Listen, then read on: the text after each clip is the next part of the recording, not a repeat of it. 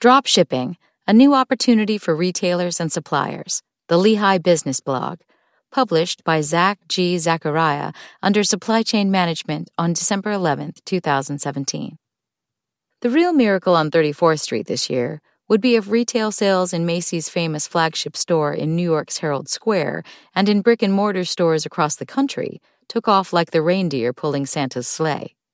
Instead, as 2017 draws to a close, more than 8,600 brick-and-mortar stores that were open for business as the new year dawned last January have closed before we gather to sing Auld Lang Syne.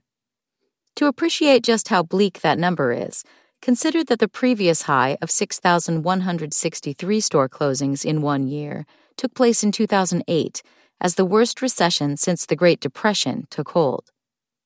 It's not that all brick-and-mortar retail stores are on the verge of padlocking their doors.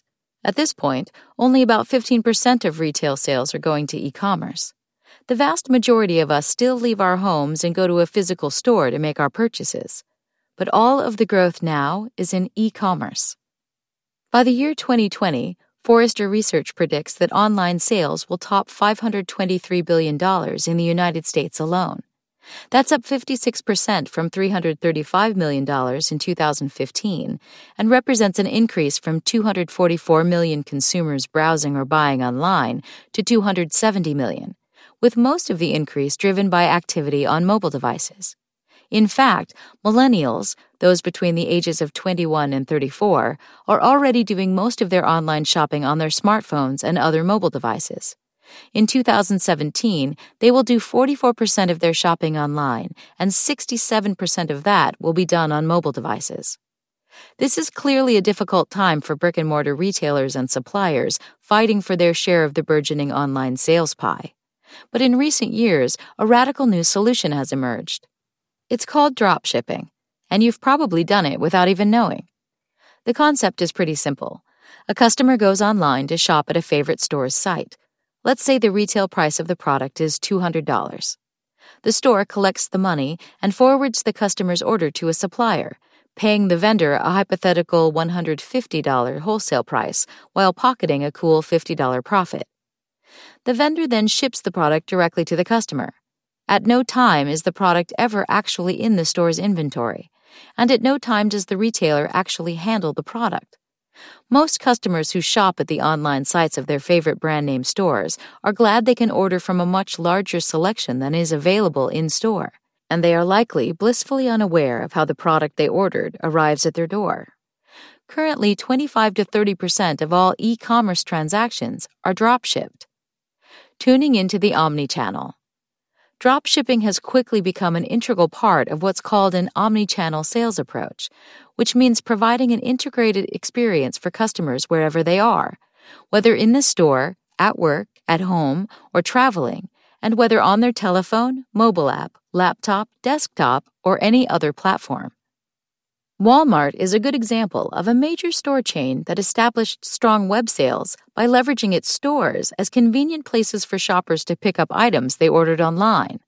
And the retail giant also purchased Jet.com, a popular online site that sells everything from organic groceries to furniture, ModCloth, a woman's fashion site, and Bonobos, a men's fashion site. Amid all the turmoil, Amazon, the behemoth that stands astride the online shopping world by elevating market share over profits, spent $13.7 billion to buy the Whole Foods grocery chain and immediately slashed prices by 43%. The company has also opened several brick-and-mortar bookstores, campus bookstores, and convenience stores. With most retail sales still taking place in brick-and-mortar stores and all of the growth happening in e-commerce, it's no wonder that omni-channel shoppers spend a whopping 76% more than shoppers who only make purchases in-store. That's why dropshipping is such an elegant solution.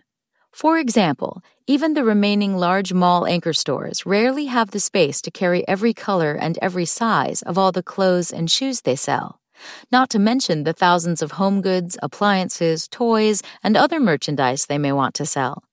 Dropshipping removes that barrier. And it works for vendors as well. Stores may be reluctant to stock a large quantity of a product they're not sure will sell. and vendors have difficulty getting higher-risk products in front of potential customers. Drop shipping removes those barriers. Recently, Lehigh University's Center for Supply Chain Research conducted a series of half-hour interviews with retailers, manufacturers, and suppliers to learn what they see as the opportunities and barriers to drop shipping. One of our interview subjects told us that, for retailers and vendors, a successful drop shipping strategy is all about realizing that we're codependent.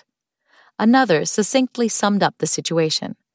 Neither one of us will survive, or it won't be as easy to survive unless we work together, which seems like such a simple thing, but it's just not historically how businesses worked.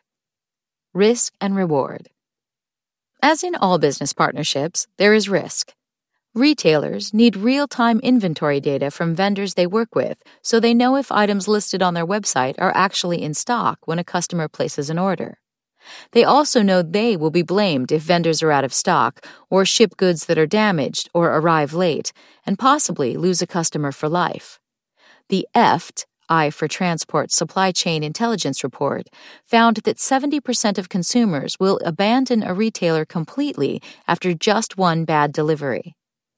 Vendors, meanwhile, need accurate projections from retailers to ensure they have the inventory they need to fulfill orders. And in a business environment in which shipping in bulk is the key to success, vendors face the high costs associated with serving a single customer ordering through a retailer.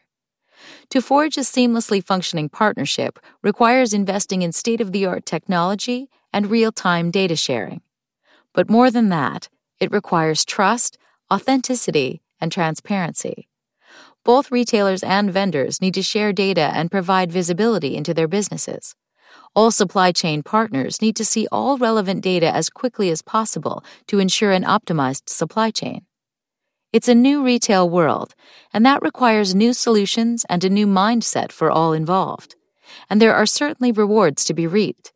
Drop shipping is projected to grow into 15 to 20% of all retail sales, roughly the same percentage that total e-commerce now represents.